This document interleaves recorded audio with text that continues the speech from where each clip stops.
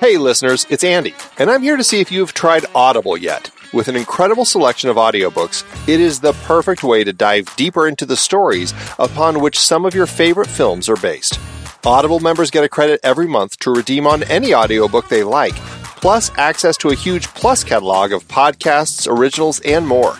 Just imagine listening to the books that inspired movies like The Bourne Identity, Moneyball, or sci-fi classics like Dune.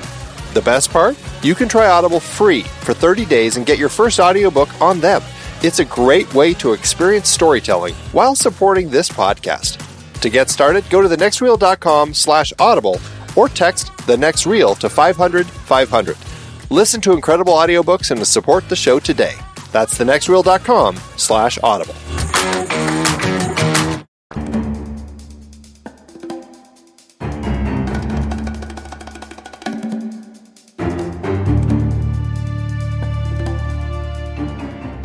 I'm Pete Wright. And I'm Andy Nelson. Welcome to The Next Reel. When the movie ends, our conversation begins. Mission Impossible 2 is over. You keep calling me Dimitri. You really shouldn't. The mother of all nightmares is on the loose. I don't think I can do it. You mean it'll be difficult? Very. Well, this is not mission difficult, Mr. Hunt. It's mission impossible.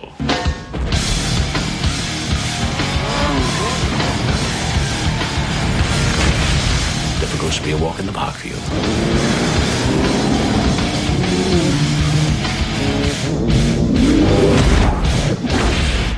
You gotta be kidding.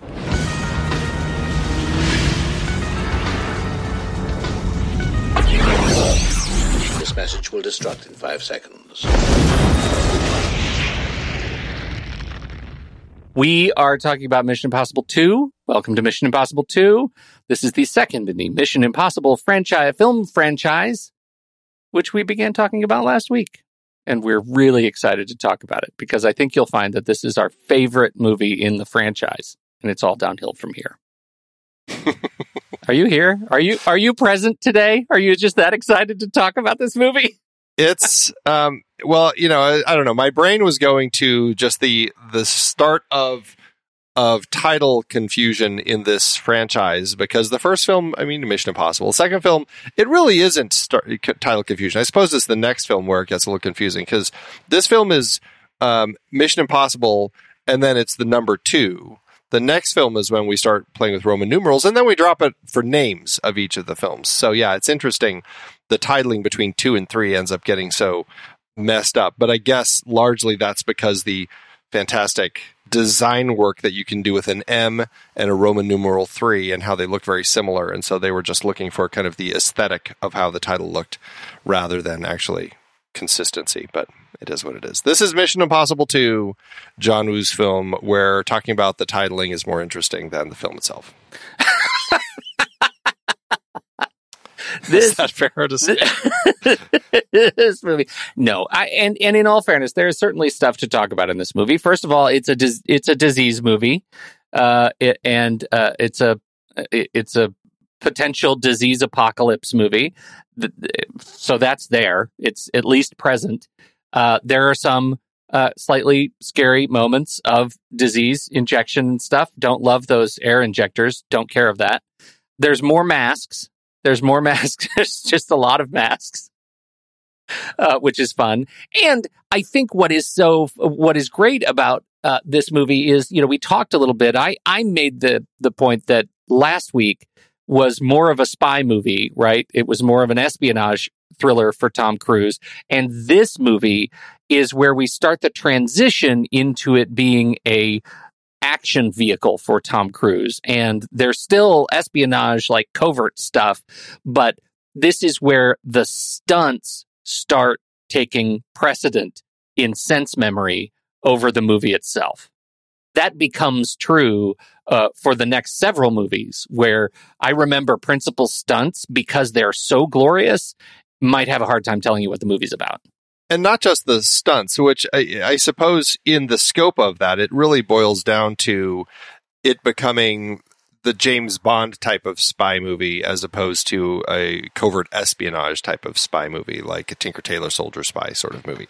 And the first one, it definitely had, I mean, it still is an action film, obviously, but there was a little bit more of that kind of covert spy work in the first film that, I mean, I think by the time we get to, I mean, it really is only the first film, because once we get to this film, like you said, that's completely dropped, and we are just left with an action spy film. And it's not, it's like he's a spy, but really it's just like, this feels so much like a James Bond film. Like he's going on this mission to stop this villain. I mean, kind of like GoldenEye, a former person who worked within his same organization, and is creating this, or is getting ready to buy this virus that can potentially wipe out the population and all this sort of stuff. It sounds like such a big scope for what we're doing with these films. And not that the other ones don't, but it's just like, this is kind of that corner that has now been officially turned.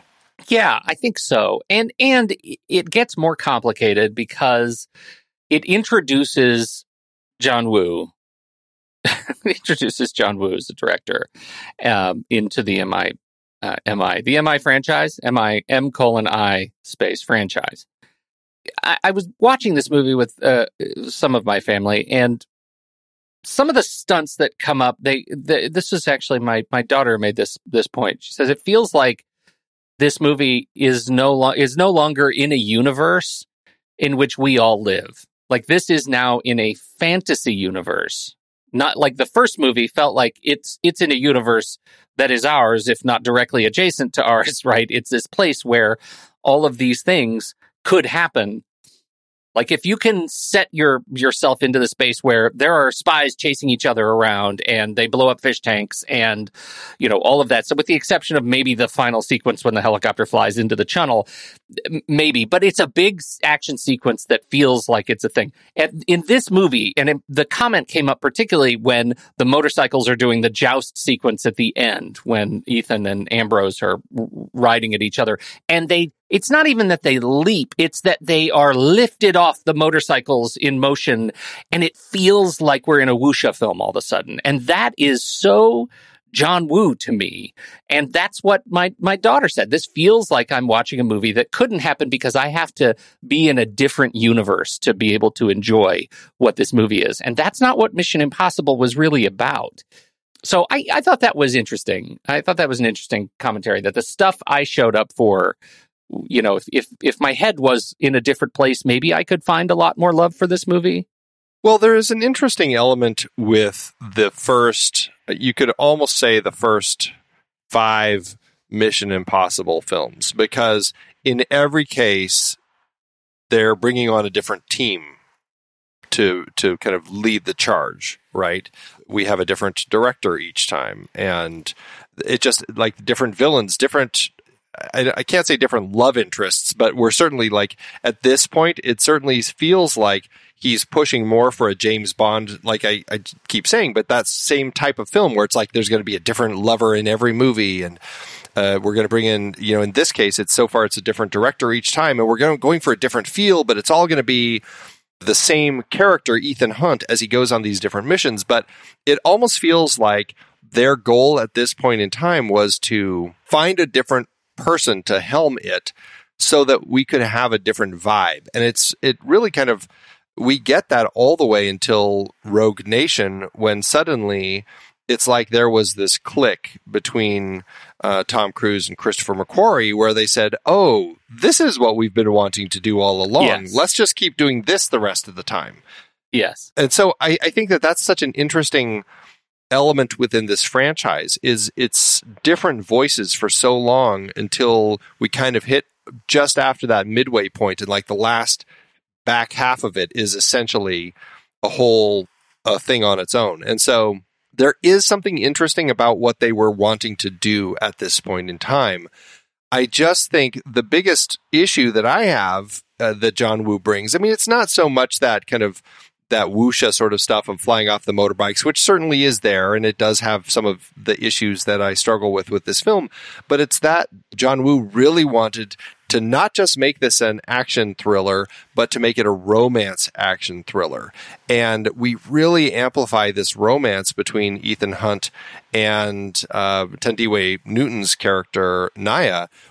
I don't know. It becomes so frustrating because the moment he sees her and she sees him across the flamenco floor when they're in Spain, it's like love at first sight sort of thing that they were going for. And I'm just like, I don't know. I just struggle buying that in one of these films. And I think after this film, once we kind of are introduced to Ethan's marriage and his story with Michelle Monaghan's character, there's a more interesting line that we get with him.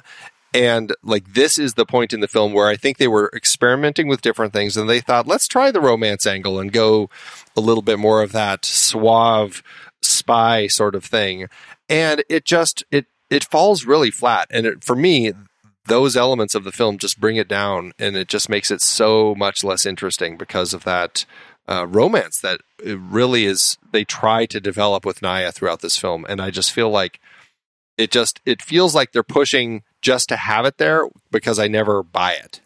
Yeah. Yeah, I think so too. I mean, never once, and never is it made more awkward than when they're in the bathtub sequence. Like, first of all, let's talk about why would put a safe where it is located with the proximity to the bathtub. That was weird, but that whole exchange and one of the stories that kind of is floating around in many of the talks about this is that Tom Cruise was really frustrated with the dialogue here, and it's mostly positioned in a way that Thandiwe Newton was struggling with her relationship with Cruise and the film, and had some real trouble with it being in some way a toxic set. I don't know about that, but I know that Cruise said, I'm really having trouble with this because Thandiwe Newton's character has such terrible dialogue. And he's not wrong. It is written so awkwardly. Anything that is between the two of them is so awkward that I never get over the hump to believe that it's a plausible relationship. And then the echoes of it are felt in every sequence where Tom Cruise is talking about her with somebody else. So when she is talking to Anthony Hopkins about, no, I can't make her do that. How could he possibly not make her do that? He's known her for a couple of days, maybe at this point. Right. Like, how could he possibly feel so strongly about his relationship with her? It's just a case that is never made authentically. It's never made believable.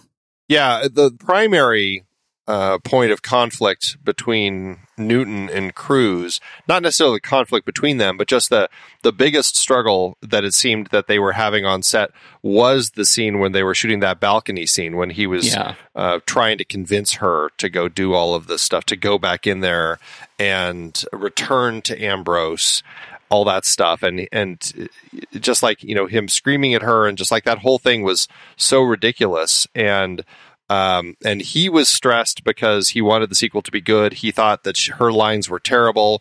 She was having a very difficult time with the lines. And, they were trying everything they could, and it just seemed to be making it worse and worse and worse and more uncomfortable for her. And she just really hated it. And she actually said later, she said, bless him, speaking about Tom Cruise. And I really do mean bless him because he was trying his damnedest. And I think that's, there's an interesting element there, as the producer trying to figure out how to make this thing work. And then as the actor having to struggle through it, just like she was. And both of them being incredibly frustrated by the entire experience. And I don't know if that necessarily falls to John Woo, who had directed, this is what I think his fifth English language film. So it's not like he was new to working in the Hollywood system by this point. Robert Towne had worked on the first film, which, arguably also had some script issues and everything. But again, I think it falls to the nature of this love story that they were really trying to inject into this thing, which was something that John Woo did want to include. And I just feel it made this script really struggle to become something more than it should have, Yeah, I think that's really it. And the romance, the bigger the bigger struggle that I have with the romance is that it makes parts of the movie really boring and just hard to get through. Like it was a reach to watch this film in a single viewing and continue paying attention to it beyond the big set pieces, because it's such a snooze. I wanted to pick up my phone and just do something else, play threes for a lot of the movie, waiting for big sequences to happen. So it's rough. Well, and it's interesting because we were talking about how the Mission Impossible first film really kind of had some of the espionage side of it. And here, just thinking about big action sequences, I mean, obviously we have the opening, which is fantastic, of Ethan Hunt, free solo climbing in Dead Horse Point State Park, which is a fantastic location if you ever have a chance to go there. It's beautiful. It's used a lot for big canyon sort of places. Like that's where they filmed, which we talked about in a member bonus episode about Thelma and Louise. That's where they filmed it as Grand Canyon for their final scene there. It's a beautiful, beautiful part of the world. But anyway, that whole thing, like the fantastic open. And of course, you get the mask work and the spy stuff at the beginning with Doug Ray Scott playing Tom Cruise. So we're already getting some interesting things there. But then you're thinking like, okay, what's the next big action sequence? I guess it's breaking into the safe. Is that the next big action sequence? It's like, okay, not very exciting. And then, and not necessarily action sequence, but like the big sequences, the set pieces. And then it's the horse races to steal the what photos. Is that? It's like, right. Okay. And then, so really it ends up being there's the break-in into the pharmaceutical company that's developing the drug or the vaccine, or not the vaccine there. It's the actual virus. And then all the stuff at the end. And so it feels like they're missing out on having the big action set pieces. And so even just like the development of the story, it feels like, okay, we don't really know what we're doing. We'll just make this kind of like, I don't know. It just feels less thought out. And even the action set pieces, like when we see the break into Biosite, it's like, oh, okay, so we're going to do what we did in the first film, but we're just going to make it bigger. Yeah, there was a driving scene. In the beginning after they meet, and there's so much like slow motion hair, wind blowing hair, twisty. Like there's some intense, photography of them, teasing their way around these cliffside roads, which is fine. It's good. But how do two cars spin around each other as long as those two do? Like that was just I don't know. So and artificial. They're going the same direction. Like they're parallel to one another. There's no reason for them to be turning that way. In my head, I can't make it work. If they had slammed into each other in opposite directions, I can kind of make sense of it. But I can't make sense of it. It's car whoosha. It is car whoosha. That's exactly what it was. and because of its dramatic, romantic, slow motion, hair blowing stuff, it doesn't clock as an action sequence for me. No, and what's interesting is like this film, in so many ways, I compare to probably something like, I already brought it up, but GoldenEye, because like I feel like there are just some of those driving sequences with Bond, like racing around some of the hillside. I think it's that one, or it might be one of the other ones, but it plays kind of lethargically, like I'm so cool, I'm going to drive so cool, and that's what we're getting here. It's like there's nothing exciting about it. It's just driving. We're just seeing stunt driving, and it's not very exciting. It's supposed to be romantic, I guess, is the way it is. I mean, by the time he saves her, they're practically making out while the car's dangling off a cliffside. It's so peculiar. And on top of it, and this is why I jumped to GoldenEye, because Hans Zimmer's score in this is so bad. It's like this is just some of his worst music that he's done. It's just limp, and it feels of its era in the crappiest of ways. And I can't stand listening to the music for this film. And like that to me, like that sequence as the music is playing through that driving, it's just like, I'm like, what are you trying to do here? Ugh, just don't like it. Only because you said it. Speaking of Limp Bizkit does the contemporary take on the Mission Impossible theme. I don't necessarily even have an opinion on Limp Bizkit's work here. It is what it is.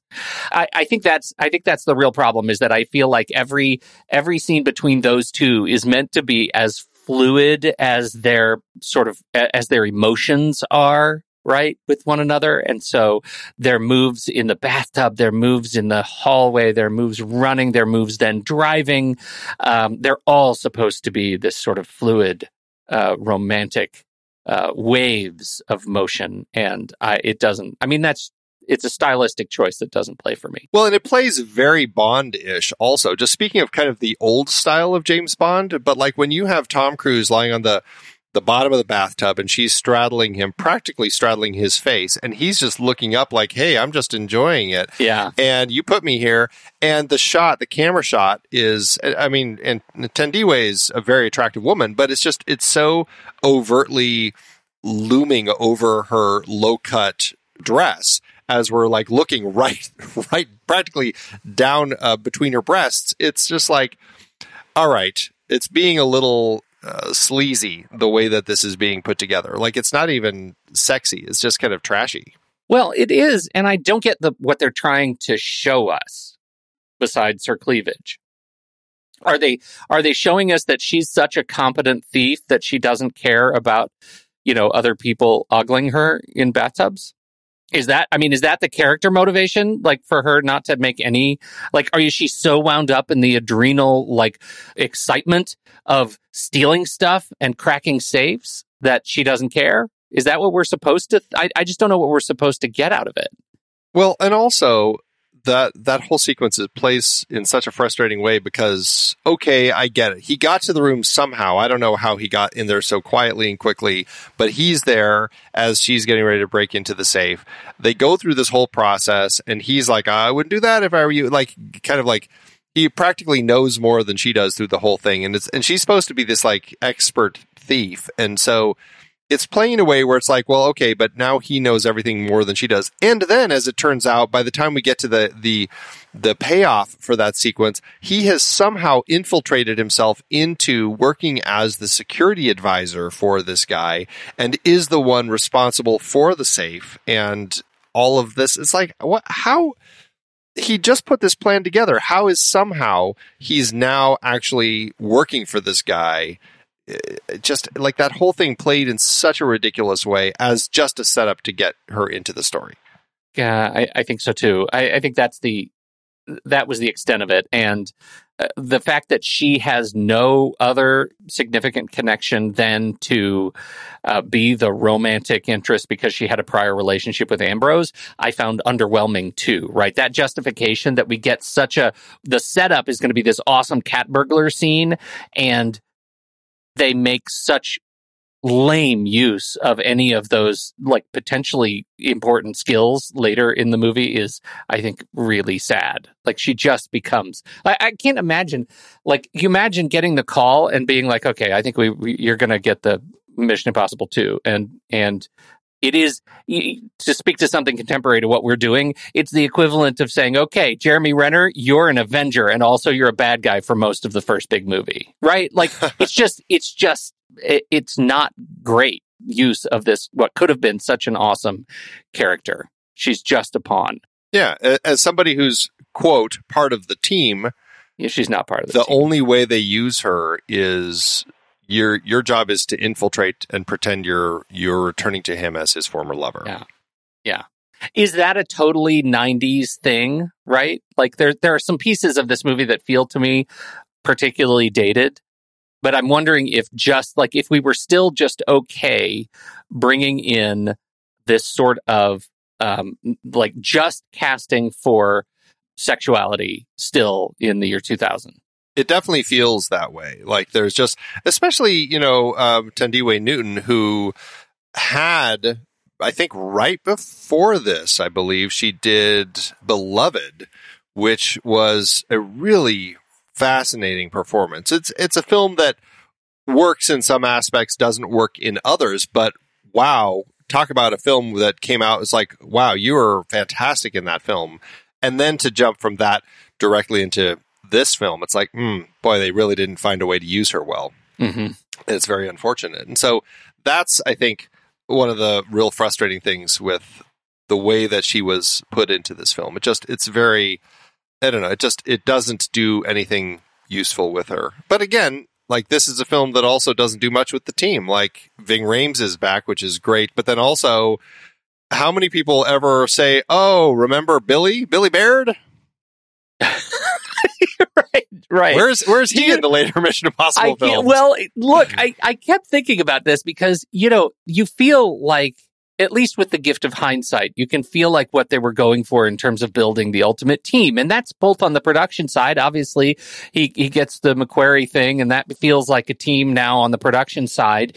And then we end up with Billy Baird's in the field, and now Billy Baird's gone, and Simon Pegg is a straight up regular from here on out, right? Like, that just feels like they found the team. They found what they wanted in who the team is going to be.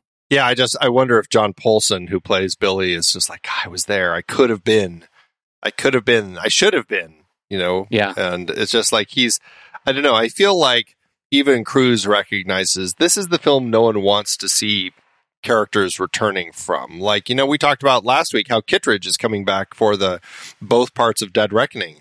This is one where, other than Ethan Hunt and Luther, nobody else from this film has ever returned to the stories, and I just don't foresee it. And I think Billy, I don't know. For me, it's just like, well, yeah, because he's a kind of a snooze of like, this is a guy who's also like one of these super spies who's part of the team. Like, I don't know. Other than being able to fly a helicopter, it's just like I don't see it with this guy. I don't really see it either. They didn't do enough with him, and you don't see Anthony Hopkins saying, yeah, I'd like to be a staple in the Mission Impossible movies after this one. Until you had reminded me last week that we were going to see Anthony Hopkins in this movie, I had not even remembered he was in it. And he has the best line in the movie. Like, the best written, awesome line in the movie. So, yeah, crazy that we get here. And actually, they had asked Ian McKellen to play that role, Mission Commander Swanbeck, but he's just like, nah, no thanks.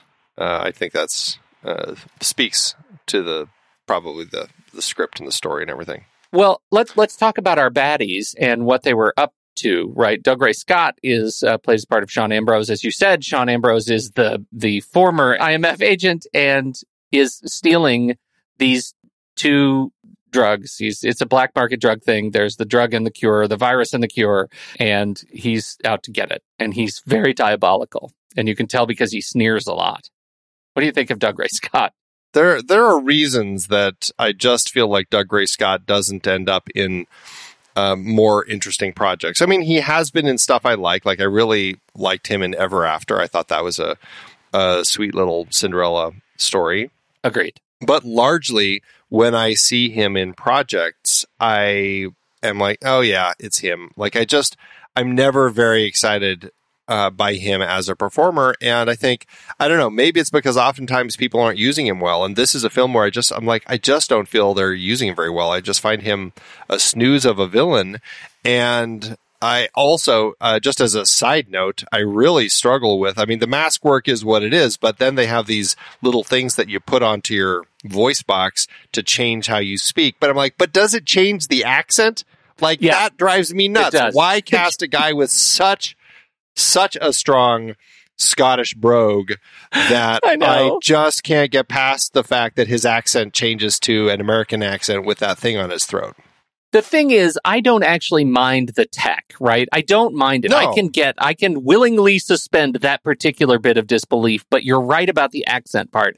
It's bonkers, and you never get a sense that either of anybody who wears a mask in this movie. And did you do a count, just as an aside, of how many mask swaps we do in this movie? Let's see, I didn't, but it was, I don't know. I don't think it's that many. Is it only like 3? Well, Ambrose does it. He wears Ethan twice. Uh-huh. Stamp wears the Ethan mask right as he's killed. That's 3. Ethan wears both a Stamp mask and a Nekhorevich mask. So there's 5 in this movie. Yeah, you're right. Right? You're right. This is the highest amount of mask wearing in any Mission Impossible movie. So Dead Reckoning, you've got, I'm looking at you. We'll see what you got. Anyway, not once did we get a sense of any of the actors trying to change their voice as their accent, right? You never get that. It just happened. And I did not like that. I really like the idea of this thing they can put on their throat because it works as effectively as the plot needs it to work. And that's great. And I think it does it much more effectively in the next movie because it's just a little cleaner and they don't have anybody with such thick accents that make it unbelievable. I think you're right. The accent is the thing that sort of breaks it here. I also, when we're talking about the villain here, and again, Doug Ray Scott is Ambrose, we also have to talk about Stamp, Hugh Stamp, played by Richard Roxburgh, who I much prefer in Moulin Rouge as the Duke. That is, I think, it was so good. Possibly my favorite thing that he's ever done. But how does it end? I don't know. I love him in that role. He's clearly having a wonderful time. But I have to say, this film feels so much like there is this unspoken gay love story between Stamp and Ambrose, through the whole thing. I think that it plays so funny, and if you watch it that way, it totally feels like it's there all the way through to Stamp getting killed by Ambrose's hand, and then the mask reveal, and then that fantastic scream that he does. It's there really is this tragic gay love story that's going on here. Yeah. Stamp is clearly jealous that Naya is back in the picture because he doesn't get Ambrose to himself anymore. It's just, it really feels like there is this strange, unspoken love triangle going on in this story that I kind of prefer to read it that way because it actually makes for a more interesting film. I think so too. The thing I struggle with, I struggle with the whole time is that I like Richard Roxburgh so much more than Doug Ray Scott in that role. And I kept thinking they should just swap. Really, Roxburgh should have been the Ambrose. I think he just has a better look for it, certainly has a better accent for it, all of it. I prefer his performance. I don't know what accent he was trying to do in this film. South African. Is that what he was trying doing? to do? South African, and he's an Australian. Yeah. And but obviously he has a hell of a Brit too, from which we know from Moulin Rouge. It's a funny kind of affected accent that he uses there. I think he's really great. And I would have preferred him vastly in that central villain role. And let's not forget, Brendan Gleeson is in this movie as well. What? Yeah, which I had forgotten. Completely Crazy. Spaced the fact that he was in this. Also, isn't it funny? I don't know what to make of the whole thing that they try to pull over on him. It was all just a dream. None of that really happened. The whole thing of gassing him, making him think he's been injected with this thing to get all this information from him, only to have him wake up in his limo again. Oh, I'm here. Geez, what are you? What happened? I'm is that I just don't know what to make of that. It was the strangest setup for this part of the story that just, I don't know. I guess it was fun. I don't know. Was it fun? Or was it just a thing we think that people really loved the opening sequence of Mission Impossible, where, we planted this dead person, we built this fake stage and we're faking it and all that stuff. It felt like we're going to do something to a prisoner here and make them think one thing when another thing is happening. Right? Right. Yeah, when you see Renee Zellweger's character walk back in, and yes, that whole setup, I'm it's fun, but I do think that this franchise will do it much better later. For sure. So, okay, one other quick, we have another henchman that is an absolute face. I think we've talked about William Mapother. Oh, I don't know if we have, but absolutely he's worth talking about because, of course, he's Tom Cruise's cousin who. But I just need to know, does he have any lines in this movie? He does, yeah, he speaks. Does he speak? Uh-huh, yeah. He is just present. I really, really love this actor, and I love I loved him in Lost. He was great in his run in Lost. So I don't know. It felt like he was placed. But you're right. As Tom Cruise's cousin, feels like I don't know. He should have been the part anyway. I think he could have played one of the more senior villains than just kind of nerd in a chair with the computer. may have mentioned him when we talked about Born on the 4th of July because he is in the platoon there. He does pop up a lot in projects that he's doing with his cousin, like he was in Magnolia, he's in this, he's in Minority Report. So it is one of those things where like he's just kind of like I don't know if he's done much after that with Cruise, but he certainly is somebody he's been in a lot of stuff, a lot of TV, certainly somebody who does keep busy in a lot of smaller things. Yeah. Right. Yeah. One thing we haven't mentioned, but in the scope of Doug Gray Scott, it is important just to note that thanks to this movie and an accident that he has with the motorcycle stunts that we have later in the film, that is why we ended up getting Hugh Jackman as Wolverine in X-Men, because Doug Gray Scott was actually meant to play that part, but had to drop out after he was healing from his injuries from this film. Just cannot stress what a happy accident that was. It's like, it's just like, oh, thank all due respect goodness. to Doug Gray Scott, right? Seriously, all due respect to Doug Gray Scott. I feel like we got the Wolverine we deserved. Yes, absolutely. What else? I mean, is there anything else about the stunt sequences or? Well, we talked about we've already talked about the rock climbing sequence, right? That was big and important and a central piece for Cruise. Setting up what he does through the rest of the franchise. Yep. Obviously, we really like that. The driving sequence we talked about. The next major, the next major centerpiece is the break into Biosite. He repels, he jumps out of he doesn't jump. He hangs out of the helicopter, and there is a ticking clock because Luthor has to open the vents, right? And Cruise has to slide between the vent blades, rappel down, and I think we get another demonstration of Tom Cruise's incredible core strength hanging flat on this rappelling line. And that just feels like are you just ripping off yourself, man? We know you have strong abs. Like, it's okay. Like, we've done a lot of good stuff, but this one just felt a bit redundant. And then they get now he's in Biosite. And it was funny because they did that shot the first time and Tom Cruise came down and did his landing right over the ground and all that stuff.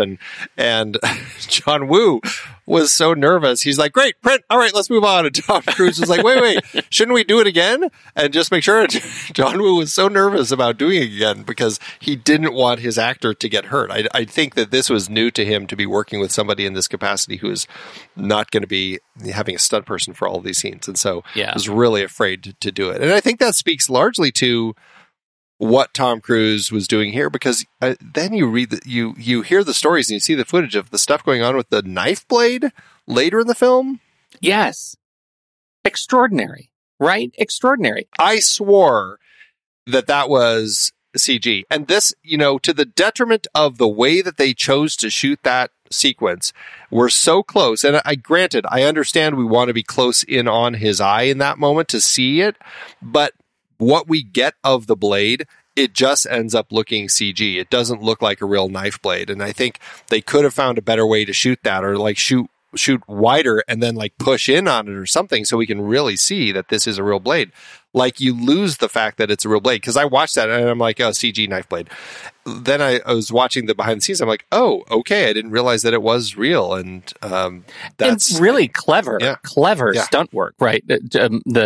How they made it so that he could put force on the blade and keep Tom's eye protected. That was really clever. Yeah, with it like wired in so that it could not go any farther than the point that it had. But still, just imagine, like, just the slightest bit.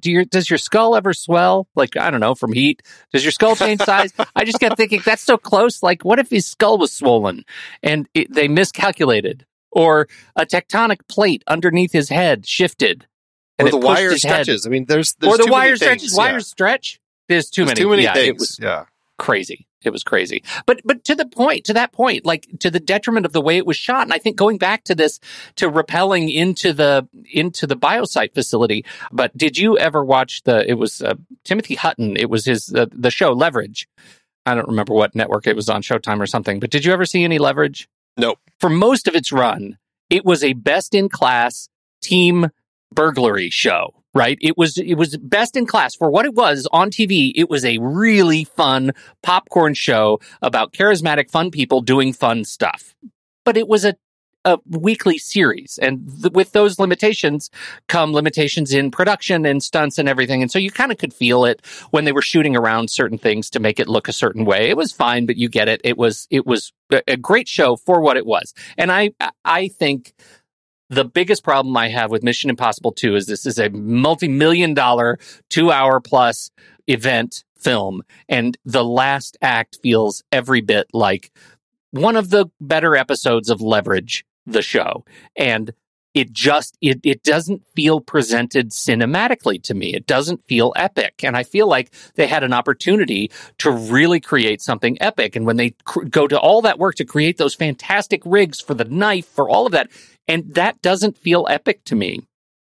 You know, it feels like a show of the week. That's, I think, a lot of the stuff that's going on with this film. Yes, it's a great stunt that they're accomplishing in a really interesting way, but it doesn't have the Mission Impossible scope that I really enjoy so much, where these things just feel bigger than life. And to that end, I understand like they probably are competing with things like James Bond, and right around this time we're going to start getting the Bourne films, and you get these big spy films with big action sequences, and yes, there's that competition, and so they're trying to do stuff that feels a little bit different, not just these, you know, massive scenes and sequences, but still just the fact that now it's just like it's basically a lover's spat on motorbikes is what we end up getting with the end of this film. It just doesn't feel like it's carrying any interesting weight. And that's, I think, why I largely... And it's funny because it has kind of the scope of a Bond or a Bourne with like trying to get this virus before it can get sold on the black market for millions and potentially create a global pandemic. It just doesn't feel big. And like even with Naya injecting herself and them dumping her off in the middle of Sydney to potentially start the spread of this thing, it's like, I never feel that. Like, I never feel like suddenly the globe is being threatened. And that, I think, is one of the things about this film that always feels somehow it was scripted poorly, because I'm like, how am I not feeling like there is this big potential global disaster that's about to happen?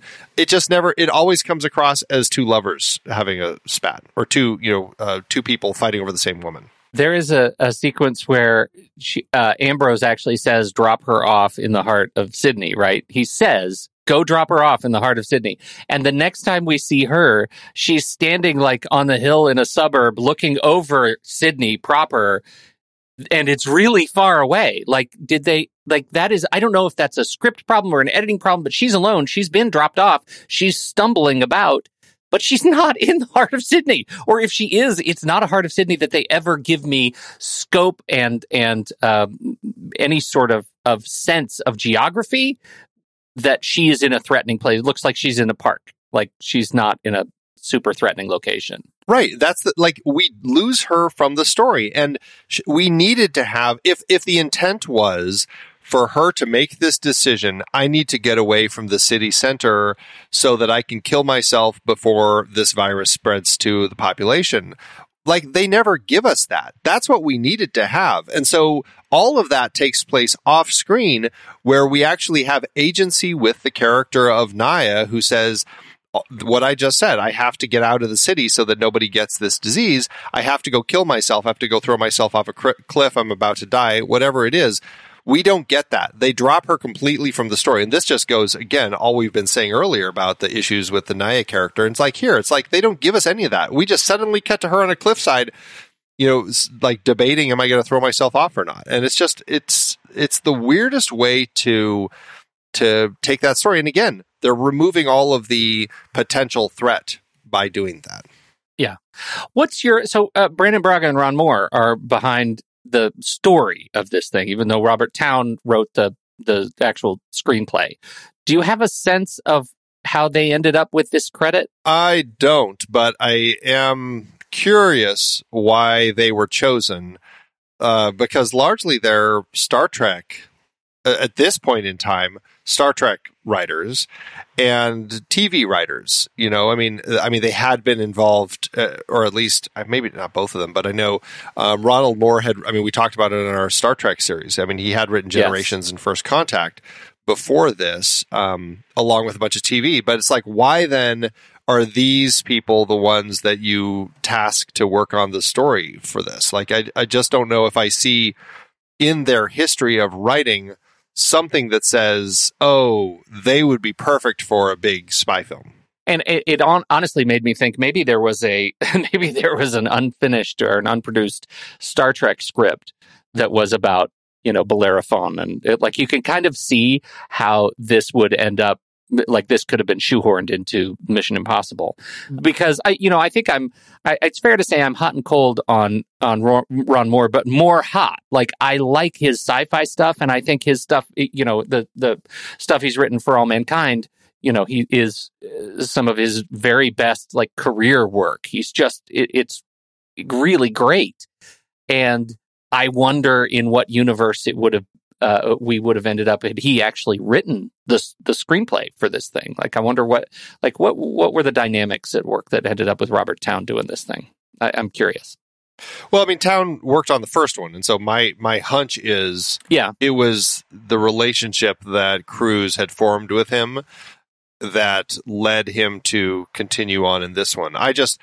Because these two are credited with the story, to your point, it does make me wonder, was it first Moore and Braga that were brought on to write the script, and it wasn't exactly going the right way. So Cruise returned to Towne and said, you know what? We really need you, Robert.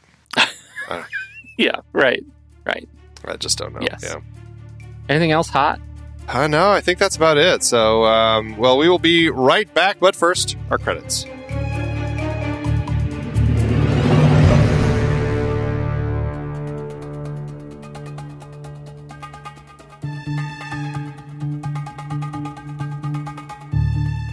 The next reel is a production of True Story FM, engineering by Andy Nelson, music by Jakob Pietra, Sorial Novella, and Eli Catlin. Andy usually finds the stats for all the awards and numbers at the-numbers.com, boxofficemojo.com, and imdb.com, and wikipedia.org. Find the show at truestory.fm, and if your podcast app allows ratings and reviews, please consider doing that for our show.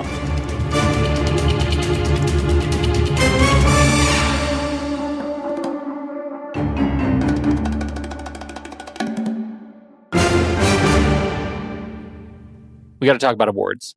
Oh, yeah. This film did actually get a few nominations. In our member pre-show chat at the start of this, we did already talk about the Taurus Awards, the World Stunt Awards, because this film did win 2 for Best Stunt Coordinator and or Second Unit Director for an action sequence, and Best Stunt Coordinator and or Second Unit Director for a feature film. But there were also 12 other wins with 20 other nominations. And some of them are like this. The Razzie Awards. Because, of course, this film was nominated for Worst Remake or Sequel, up against Get Carter, How the Grinch Stole Christmas, The Flintstones, and Viva Rock Vegas, and Book of Shadows, Blair Witch 2, which is the one that ended up winning the Worst Picture. And Thandiwe Newton was nominated for Worst Supporting Actress, but lost to Kelly Preston in Battlefield Earth, everybody's favorite film. Mm-mm. This film also was nominated at the Motion Picture Sound Editors, their Golden Reel Awards. It was nominated for Best Sound Editing, Sound Effects, and Foley in a Domestic Feature Film, but lost to Gladiator, which certainly makes sense. At the NAACP Image Awards, this film was nominated for a few. Outstanding Supporting Actor in a Motion Picture, Ving Rhames was nominated, but lost to Blair Underwood in Rules of Engagement. And Thandiwe Newton was nominated, but lost to Alfre Woodard, who we've talked about in Love and Basketball. Fantastic film. For sure. So, yeah, I mean, it did get some, and, some of it's like the Blockbuster Entertainment Awards and the MTV Movie and TV Awards, things like that. But nothing super exciting. Well, I'm watching this movie and I'm thinking, goodness, I don't have a very high opinion of this movie. I wonder how the third movie ever ended up getting made. And I think we turn to the budget, to the box office.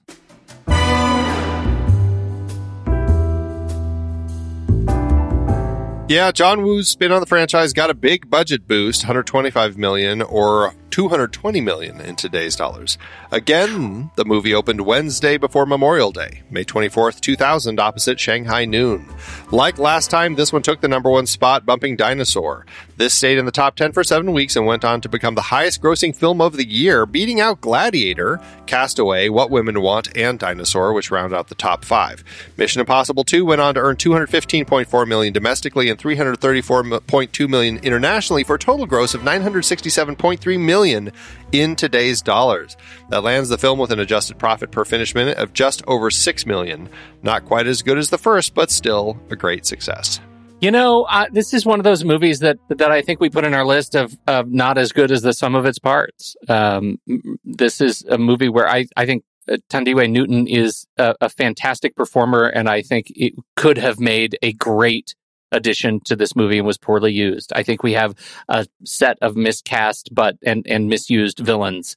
I think we have some fantastical fight sequences that just don't feel as grounded to the Mission Impossible universe. There are a lot of little pieces that sort of like paper cuts that pull this movie apart for me, even though I generally like everybody who's involved. And so, you know, it is what it is, but it is for sure my least favorite Mission Impossible movie. It does make me wonder, you know, John Woo's original cut of the film when he submitted it was 3.5 hours long and the studio required it to be 2 hours. So they cut a lot. It does make me wonder if there is a longer version of this that actually would become a better film.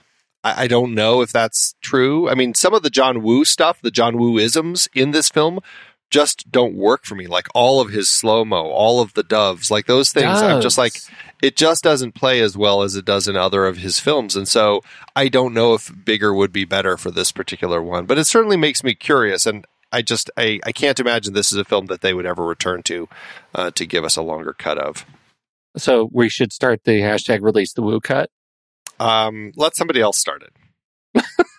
I'll watch it if it comes out, but you drop the doves. I feel like we need to just say a word on the doves because it's such a signature thing for Woo. Why are doves in the tunnel? Do doves live in tunnels? Or the bunker? I don't know. It's one of those things like why do birds end up roosting in abandoned, buildings? It's like I think they're just there because they need a space to nest, and it's just I don't know. Okay. I don't know. Well, I just don't. All right. Questions we'll never know. Ethan always gets his doves. Okay. Well, we'll be right back for our ratings, but first, here's the trailer for next week's movie, J.J. Abrams' Mission Impossible 3.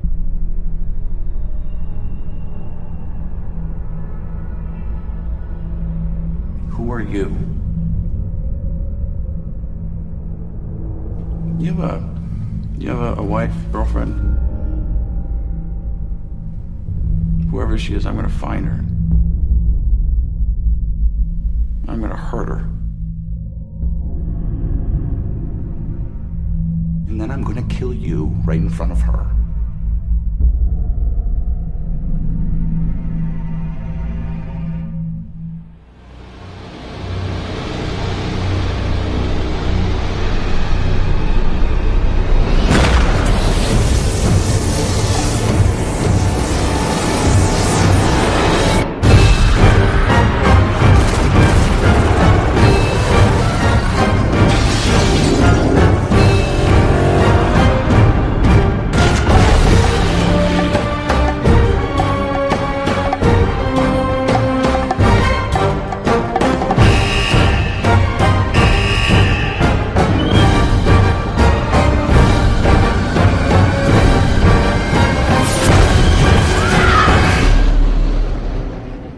Welcome back, brother.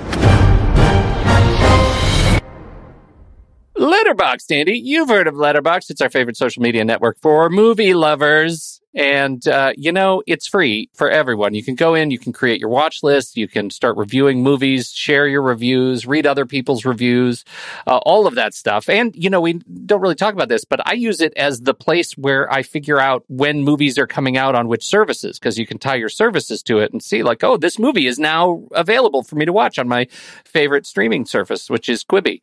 And so you can do that, but if you really want to remove ads and support the Kiwi team that is making Letterboxd, you should upgrade, get rid of all those ads, pay a few bucks a month, and you can do it through the Next Reel by using the code NEXTREEL at checkout when you upgrade to your Pro or Patron account, and that'll take 20% off your fee. It works for renewals as well. It's really, really great. Andy, is this what would you say? 4 stars, quibbles? Oh, Maybe no heart you're funny. Oh, I'm such a card.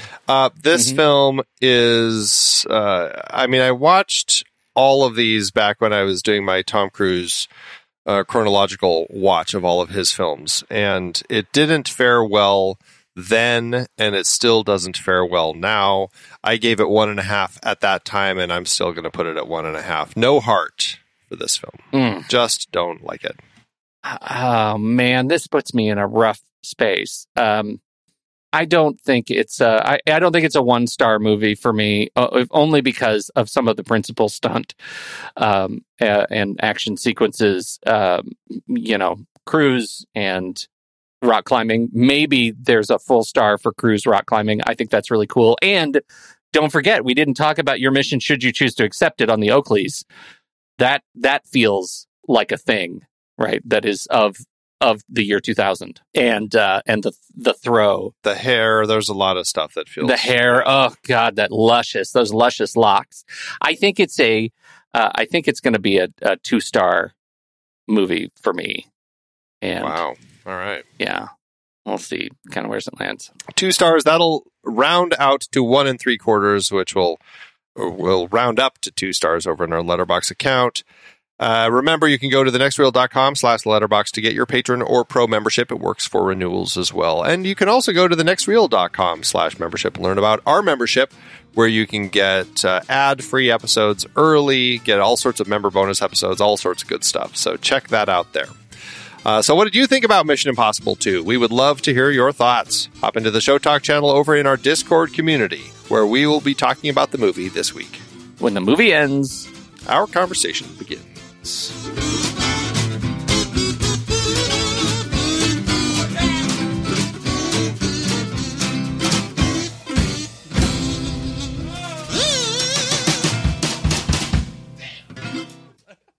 Letterboxd give it, Andy. As Letterboxd always doeth. Did you find any gems? Did you mine any gems in the dark, dark, dark caverns of Letterboxd? Well, I did see Jeff Sticks. Speaking of gems, the 5-star Diamond Tom Cruise is what he called it, which is funny. But no, other than that, I have something else. I have a 2-star. I went to 2-star, but only because I think Patrick Willems really summarizes the last hour of our conversation. It's cool how this movie does something totally different from the first one, but also almost every choice it makes is a bad one. Cool doves, though. Dying, Patrick Willems. Nice work. Yeah, nice. What do you got? Well, I've got a 5-star by Ashley Dean, who says this: Tom's hair carried the whole movie. Oh, did it ever, Ashley? Did it ever? Thanks so much, Letterboxd.